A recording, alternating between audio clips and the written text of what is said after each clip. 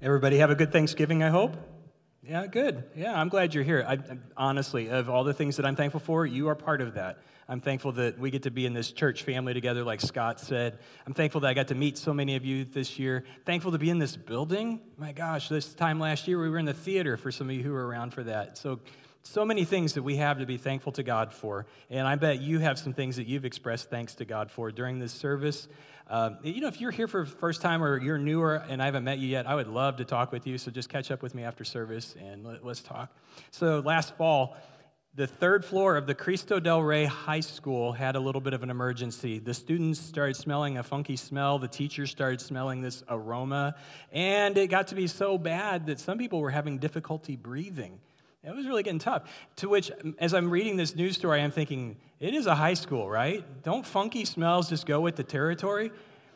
Did the teachers check the backpacks of all the guys, first of all, for Axe body spray? They make fun of guys here for a little bit, but every high school guy is like, shh, now I smell amazing. And all the girls are like, oh, dear Axe, please put a serving size on that can because the guys are using too much. We'll just take a pause here. Since I'm making fun of the teenage boys, let's just go and make fun of all the boys. Any boy in here, were you an Aqua Velva man? Anybody English leather or nothing at all? Some of you guys know what I just did there. How about Old Spice? Polo? Chaps? Oh, Brett, name it. Brute 33? Drakkar? It's CK Eternity? And we all wore too much. How many of you layered the colognes to get the maximum impact? All right, the ladies, right. So back to Cristo del Rey High School, third floor. There's something smelly, and it's starting to get so bad. It was overpowering. People were not able to breathe. The principal came in. They evacuated the whole school. It was that bad. They called the hazmat team. The firefighters responded, evacuated the whole school. They went in. They sent 5 people to the hospital. It was serious. Then they gave the all clear, and the firemen came out with the offending object. On the third floor, someone had plugged in a pumpkin spice air freshener. And that was the source of the problem for everybody. Some of you are like, yeah, I get it. Pumpkin spice, too much. But isn't it something, I was just thinking about how such small things can have such an inordinate impact on things, right? Just a little air freshener can send people to the hospital. And I was thinking about, in this series of prayer, when you think about prayer, it seems like such a small thing to have such an outsized impact. Some of you here listening to me right now, you believe that prayer literally changes things, and it's changed some things in your life. And you say, how can something that is literally no more than saying words in my head or maybe saying words out loud make something happen in the real world? It seems like an outsized response to what I'm doing, but that's what the Bible teaches. That's what a lot of us in our experience have come to realize. It's really not the actual act of praying that is so powerful. If you can be skeptical about it if you want or not, but I'm telling you from somebody who does believe that prayer is powerful, I want to tell you why. Because sometimes I hear from people and I think they're putting the credit on the wrong thing. Like they'll go, prayer is so amazing, just put the prayers out there. And I think I know what they mean, but sometimes I think, are you and I saying the same thing? I think prayer is powerful not because I get the right words in the right order, like hocus pocus, abracadabra. It's not the prayer itself. It's the person that I'm talking to when I'm praying. You know what I mean? Is that what you mean when you say prayer is powerful? Because that's where it comes in. When such a small thing, it's you're talking to the literal creator of the entire universe. And you're inviting the most powerful and most good being in the universe to get involved in your situation when you pray. And that is why it is so powerful. And that's why we're talking about prayer. So here's the bottom line. If you've got one of the worship folders when you came in, you can take some notes on this. The bottom line, you can just write this down if you want. You can be confident when you pray because of what God is like. The power of prayer comes from the God who hears our prayers and responds to our prayers. Now, some of you can just leave right now, go to QT or Starbucks. I got the whole sermon. I'm done. But I want us to do what we've been doing last week and what we're going to do for the next couple of weeks is to realize there's something to this prayer thing that's powerful, but we're not that good at it, so maybe we ought to learn from an expert about how to do it. So if you've got a Bible, if you would find Luke, we're going through the teachings of Jesus about prayer. And if you don't have a paper version of this, if you're looking at the Bible app, it's easy to find. If it is the paper version, feel free to use the table of contents. If you're newer to the Bible, there are 4 Gospels in the Bible, Matthew, Mark, Luke, and John. They write about the life and the teachings of Jesus, the miracles that he did. And these Gospels Gospel literally means good news. It's the good news about Jesus. And each gospel writer has a different perspective. Luke wasn't actually there for any of the things that happened in Jesus' life. He talked to the eyewitnesses who were. Some of these guys, Matthew and John, actually were there for the things that they wrote about. But we're going to look at Luke's gospel, and he's going to tell us about some things that Jesus taught. So Luke chapter 11, it's the big 11, starting in verse 1. It says, "Once Jesus was in a certain place praying, and as he finished, one of his disciples came to him and said, 'Lord, teach us to pray, just like John taught his disciples.' And Jesus said, 'Okay, well, here's how you should pray.'"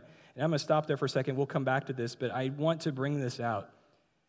Jesus is praying, and there was something about the way that Jesus prayed that made his closest students and apprentices go, "Wow, that guy can pray.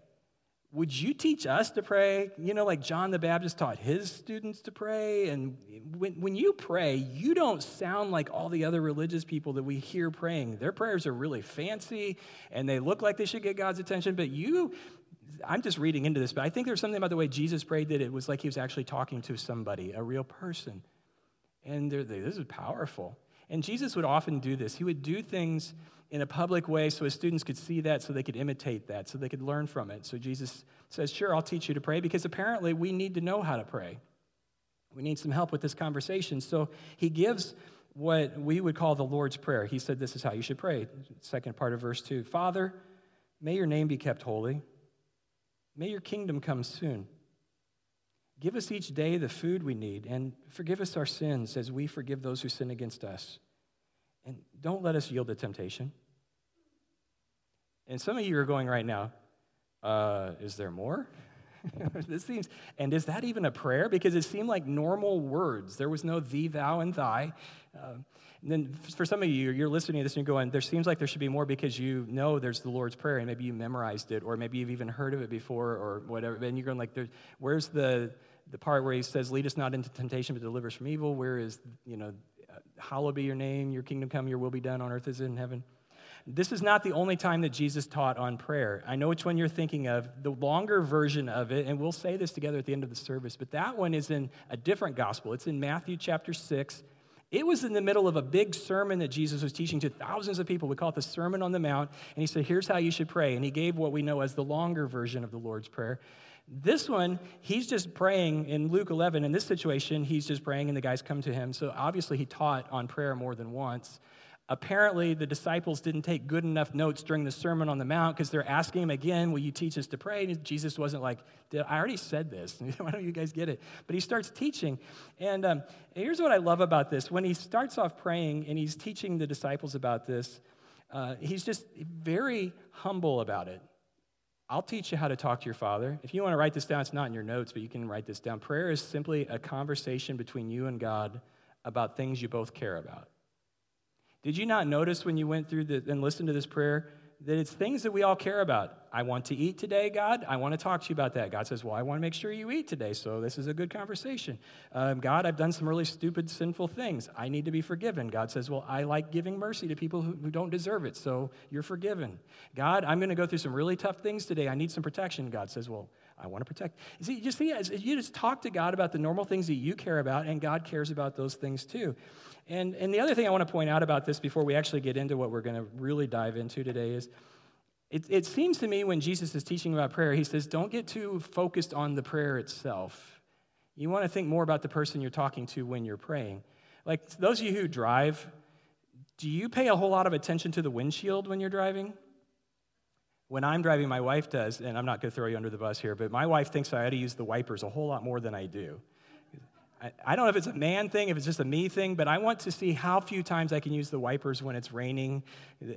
When there's bugs on it, I don't like to squirt the stuff on it because it just smears them everywhere. But she's like, "You got to clean the windshield." I'm like, "I'm not even looking at the windshield. I'm looking at what's ahead of me." And that's when you're driving. You really don't want to focus on your windshield because you'll be a horrible driver. You want to look at what's coming through the windshield.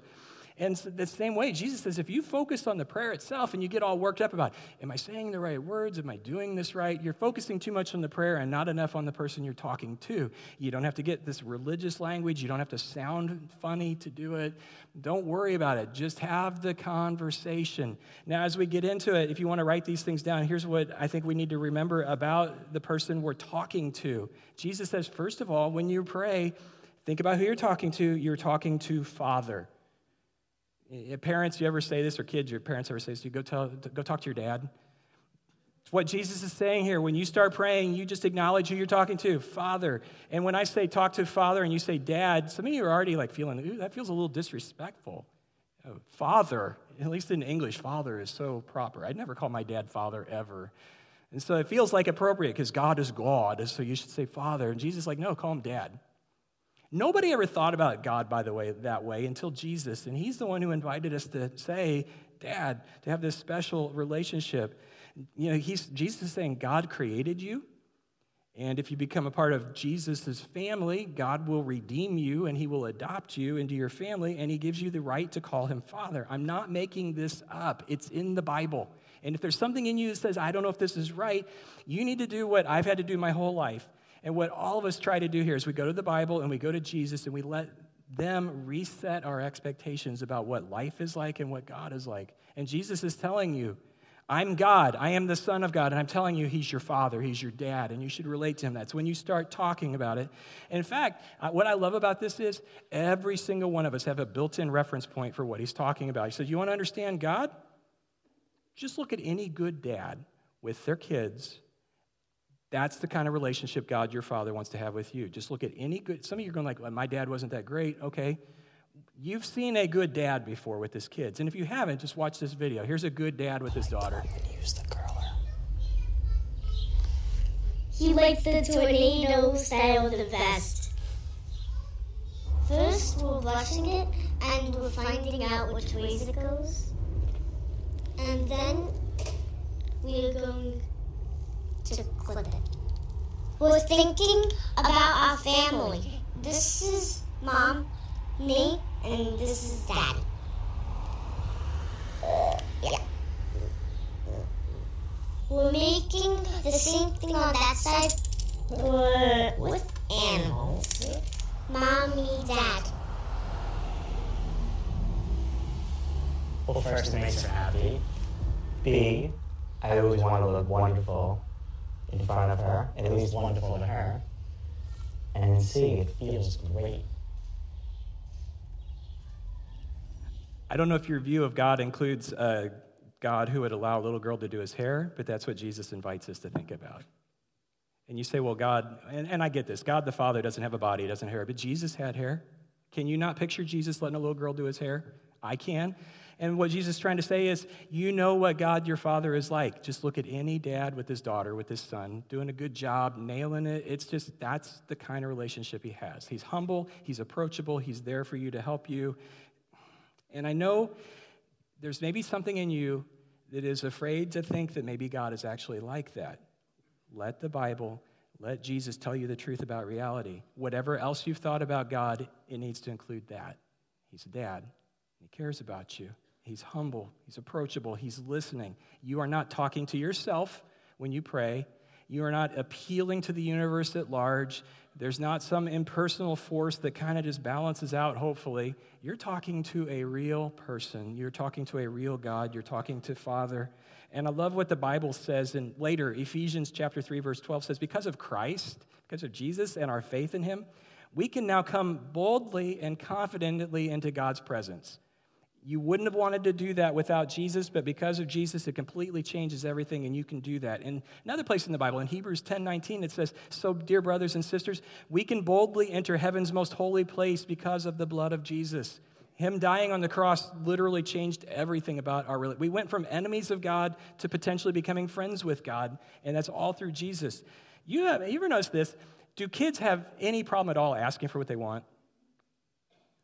At least my kids, absolutely no shame. They will ask for anything they want. When you're a parent, your name becomes, can I have? Dad, can I have? Mom, can I have? I kind of missed that day because my girls have gotten older and they've learned to filter and be adults now. But remember when your kids are little, if you've got kids, when a closed door just means that they have to open the door before they bother you. You go to the bathroom to hide and they find you there.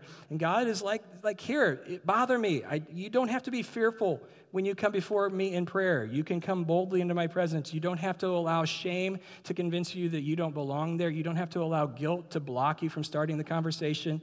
You don't have to do what really religious people do when they pray. You don't have to somehow work up the courage to start talking to him. You just start the conversation with your dad. Remember, when you pray, that he's your dad. And then Jesus continues. He says, remember this about your father. He said this, so you pray, Father, may your name be kept holy. You need to remember that your Father God is holy, that he's good. Now, why do we ask in a prayer? Why does Jesus tell us to ask, may your name be kept holy? Does God need to be reminded that he needs to keep his name holy and hallowed? I don't think this is for God when we pray it. Sometimes when we pray things, it's really to remind ourselves of who it is we're talking to and what he's like. And this is one of those situations. When you pray, God, may your name be kept holy, you're reminding yourself that not only is he a father, but that he's good and that you can count on him and he's consistent. We also want other people to know the truth about God when we talk about the relationship we have with God. It's not good for anybody to believe things that are not true about God. It's not good for you. It's not good for anyone. And so part of the process of being a Christian is we have to spend our whole life unlearning false beliefs that we've held about God and about reality for so long. And this is one of them. In so many areas, so many people just have inaccurate information about God. There are a lot of people, and I'm just taking the whole world in general right now, a lot of people think that God is a blending, whatever form God takes in their mind, of good and evil, that he's like this balance of light and darkness, or that somehow he's just an impersonal force. And the Bible would say that's not true at all. God is light, and in him is no darkness at all. And God is good, and there is absolutely no evil in him at all. You don't ever have to worry about waking up one day and suddenly God has decided to lie. Like, this will be fun. You don't ever have to worry about waking up and God's decided he likes to bully people and mess with you and, sometimes just smite people just because it looks like it could be fun that day. God's character and nature will never change. You can always count on him to be holy, so you pray that way. And this is important. How could you ever trust God if you knew that he could change at some point? There's some great verses in the Bible that talk about this, and this is, if you're like saying, I don't know how to pray beyond just saying exactly what Jesus said, if you were to go to the Old Testament in your Bible, there's something called Psalms. It's a collection of old songs that were written to and about God. And it's like the songbook of the Bible. And for example, Psalm 25:8, this would be a good one for you to pray as part of your prayer. The Lord is good, and he does what is right. He shows the proper path to those who go astray. Check this one out. You can look this one up later. Psalm 86:5. Oh, Lord, you're good. You're so ready to forgive. You are so full of unfailing love for all who ask for your help. Go ahead and go back over to Luke chapter 11. So Jesus told them, here's how you should pray. Then he did some teaching. If you go down to verse 11, Jesus looks at the guys who are there, his followers, says, hey, you fathers, if your children ask for a fish, will you give them a snake instead? That's awful. You can't even imagine somebody doing that. Jesus is like asking, would you do that? Of course not. Or if they ask for an egg, you give them a scorpion? Of course not. So, and I think Jesus had a smile on his face when he said this. So if you sinful people know how to give good gifts to your children, how much more will your heavenly Father give the Holy Spirit to those who ask him? Let's just be honest. We're kind of messed up, right? On our best days, we're not great. But we manage to do well by our kids. And if we don't, we can get some help with that. Jesus says, you guys are a mess, and you know pretty much how to take care of your kids. How much more will your perfect heavenly Father take care of you because he's holy? And here's something else that Jesus points out. Just go ahead and write this down too. When you're praying to your holy Father, you need to remember that he's a king. Jesus said, may your name be kept holy and may your kingdom come soon. God is a king. Jesus is the King of kings. And God has a kingdom. It's called the kingdom of heaven. It's a really good place. Everybody wants to end up there, right? And what makes heaven so great? I'll tell you, if you've never thought about this before, if you ever thought okay, so heaven's awesome, but why do we have to die to go there? Why couldn't God have made this place good, the good place? Well, he did. You go back to the beginning of the Bible and you understand when God created the heavens and the earth, he made it perfect. It wasn't broken. We broke it. And the reason that things are not good here and the reason it's not like heaven here is because right now, the area that we live in and all of human history has gone through, it's not part of God's kingdom. We're not under his authority. In heaven, everything works the way God wants it to work. That's what makes it the kingdom. The king's will is observed and obeyed and respected. On earth, people do whatever they want, and that's what gets us into trouble. And so that's why Jesus says, you pray to your king, God, let your kingdom come here too, because we like the way things work in your kingdom of heaven, and we want that here. One example of this, cemeteries. I love this. I know it doesn't make me macabre. I just like history, but I love to find old cemeteries. Do anybody else do that? Like, we have some amazing cemeteries here in St. Charles County. There are some cemeteries. You have to bushwhack. You have to know where to find them. They're in the middle of the woods, like at the August A. Bush Conservation Area, Weldon Springs Conservation Area. There are gravestones there that go back to the first settlers of our county. Gravestones that start with 1700 something. It's just amazing to find some of those. One of the hard things for me, though, is when I go out to some of these old cemeteries and I find a gravestone like this one where the birth date and the death date are within just maybe a year or two of each other, or even just a few months. That's hard because, it happened a couple hundred years ago, but you're still like, man, that family, to have a baby and then lose it? And sometimes I think about that, and I think, what if I could go back in time and talk to people from the 1700s and the 1800s in St. Charles County and go, look, I'm so sorry for what you're going through. But they would just say, well, this is just normal. It's just normal in 1718 for children to die. We just expect it. We have a lot of them. If I could go to 1818, people would say it's just normal for children to die. In 1918, it's just normal for kids to get the flu and die. And I would like to say to them, no. Normal is simply how things currently are, but that's not how things are supposed to be. If you could come to where I am in 2018, kids don't die. I mean, it is so exceptional for a little one to die that we take note of that. It's not normal where I come from. And Jesus says, there's a place that I come from where none of this stuff is normal. And you should pray for that to come here. And so we pray, Father, you're a king. And we know that Jesus is the King of Kings, and every single authority who's ever been on this earth submits to Jesus and will submit to Jesus, and we ought to pray for him to come back and make things right on the earth. Right now, there is a colossal struggle going on between light and darkness, but light always defeats darkness. You go into a dark room, and you don't go, what am I going to do with all this darkness? You just flip on the light switch, and Jesus is going to win. He's already won. That's what he did through the cross. We sang about that, and he's going to prevail. But right now, we're in the in-between time. We're in the last chapter, but it's still going on. But you should be praying for that because you know this, and I know this. There's something in your heart that cries out for justice. Every time you see an injustice, you go, this is not how it's supposed to be. There's something in you that wants peace. There's something in you that wants kids to go to bed full, not hungry. There's something within you that doesn't want little ones to die or old people to die. There's something in you that just knows this is not how things are supposed to be. And there's something in you that hopes that this is not how things always will be. And I'm here, I love what I get to do.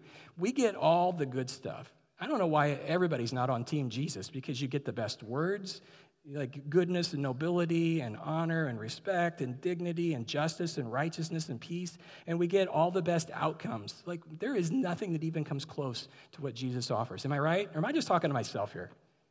Come on. That's right. Listen, this is why I'm telling you, you should pray. You're not overcoming God's reluctance when you pray. It's like, okay, if I bother God enough, he will get off the couch and he'll do. You are talking to your holy, righteous, good Heavenly Father who wants to do what's right for everyone. You just have to ask him. Just have to ask him for help. Max Lucado, when he was 15 years old, he said he inherited a Rambler from his big brother. What a car, look at that. When he got it, his dad said, Max, because every 15-year-old is so responsible, you've got to keep gas in the car. You've got to take care of it. I know, Dad. You've got to wash it. I know. You've got to change the oil. I've got it, Dad. So you can change the oil, right, Max? Of course I can, Max lied. He said, I should have asked for help. Actually, I didn't. Max Lucado says, I don't know the difference between a manifold and a windshield wiper, which is odd because his dad was a mechanic. He worked on oil field engines. So his dad would always try to tell him how to fix stuff, and it just never stuck. He said, my mind was like Teflon. He'd tell me all this mechanical stuff, and I just couldn't do it. And he said his ineptitude surfaced the next weekend when he decided to change the oil in his Rambler. And his dad said, hey, you want some help with that? His dad, the mechanic? No, I got it. He should have asked for help. So he got the car in the garage, started looking for the oil pan. That took an hour. Then he found the tools and everything. Finally figured out how to get the drain plug out, drained the oil, put 5 quarts of new oil in it. It was a horrible ordeal, but he got it done. Walked out of the garage, and his dad said, got it done, Max? Yep. Everything okay? Yes, sir. So what's that? Max turned around, and there was a stream of oil coming out of the garage and down the driveway. He'd forgot to put the drain plug back in, and all 5 quarts of new oil had poured out. His dad said, "Max, we need to talk. Come here." He took him over to his oil-filled truck and opened one of the toolboxes on the side, and he just said, "This is a tool that I use to take valves out. This is a tool that I use to put a filter in. This is a tool that I use to tighten hoses." And he just like, Max, it felt like an hour of show and tell. And finally, at the end of it, Max's dad looked him straight in the eye and said, "Max, I fix things for a living. It's my job. What's hard for you is simple for me. I'm a mechanic. I don't know a whole lot about a lot of things, but I do know this, and I want to help you because I'm a mechanic and I'm your dad." You know what? A lot of our biggest challenges are a simple oil change to God. You know what else? As Max Lucado says, we're pretty good at making messes. But our Father doesn't judge us, and He doesn't say, "When you get it figured out, come find me." He simply says, "I'm here for you. Would you just reach out to me for help? I'm your dad." So what do we do with this? Can I suggest something? This is like the takeaway every week. You're just going to hear this every week for like 5 weeks. You need to devote yourself to prayer. And some of you are looking at me going, "I do pray." Well, it's good. A lot of you are looking at me going, "I don't pray. I don't remember the last time I prayed." Some of you have been on the prayer roller coaster. You pray really good, and then you don't, and then you feel guilty, and then you pray again, and then you don't. I don't care where you are on this. Today is a new day. Let's just all commit. Today we're going to start praying. We're going to start this conversation with our Heavenly Father. My thing is, like, the lesson's not taught till the life has changed. Until you start praying, I got to keep talking about this. And it doesn't have to be a long prayer. It doesn't have to be a fancy prayer. You don't have to have the right words in the right order. Jesus would say, just go ahead and use the prayer I taught you until you figure out more things to say. Just use it kind of as a template or an example. You don't have to say it exactly and then you're done, because that's kind of autopilot. Have a real conversation. Talk about what you need. Ask for forgiveness. Ask for help. Give God some honor. Remind yourself of who it is that you're talking to and say amen. Just pray. Here's a few things I would also tell you. If you're really new to prayer, just find a place and find a time. Those are really helpful. And a lot of people who are good at praying would tell you that. Just find a time that every day, this is my prayer time. I wake up in the morning. Before I get up, I pray. Or I get up and I go get coffee so that I'm awake enough to have the conversation, and then I sit at the table or on the deck and I pray. Some people say, well, at work, I just shut the office door for 10 or 15 minutes and I pray. Or I read my Bible and I pray, and then that's it. A lot of people like to pray in their car. And I don't mean the, "Oh, Jesus, get out of my," not that. An actual shut the car off, getting ready to go into work or getting ready to go hiking, which is another thing. I like to pray when I'm hiking or riding my bike. Just clears my mind. But you find what works for you. Find the place, find the time, make it consistent, make it every day, and pretty soon you'll find yourself praying and talking to God. Another thing I would suggest, a couple of those verses that we pulled out of Psalms, why don't you memorize those? They're not long. They're not hard. Let some true things about God be rattling around in your brain. Just reach out to Him. I'm going to talk to God for all of us here in a second, but I just want to say one more thing. There's this kind of this conception that a lot of people have, like we're all children of God, which is true in a sense because God created every human being who's ever lived on the planet, our first parents, Adam and Eve. But to truly be in God's family, you have to make a decision. God doesn't just go grab people and make them be part of His family. It's a choice that you make. And the choice starts with looking to Jesus to say, "I will submit my entire life to you, Jesus, that you can be the Lord of my life and lead me, and I will take my cue from you. I will submit to you. I'll be baptized in water, immersed just like you said to be, and I will accept your forgiveness. You can be my Lord and my Savior." It's a choice you make, and in that moment, you are adopted into God's family. And if you would like to do that we literally exist to help people get connected to God. So after services today, we'd love to talk with you more about what that means if that's a step that you're ready to take.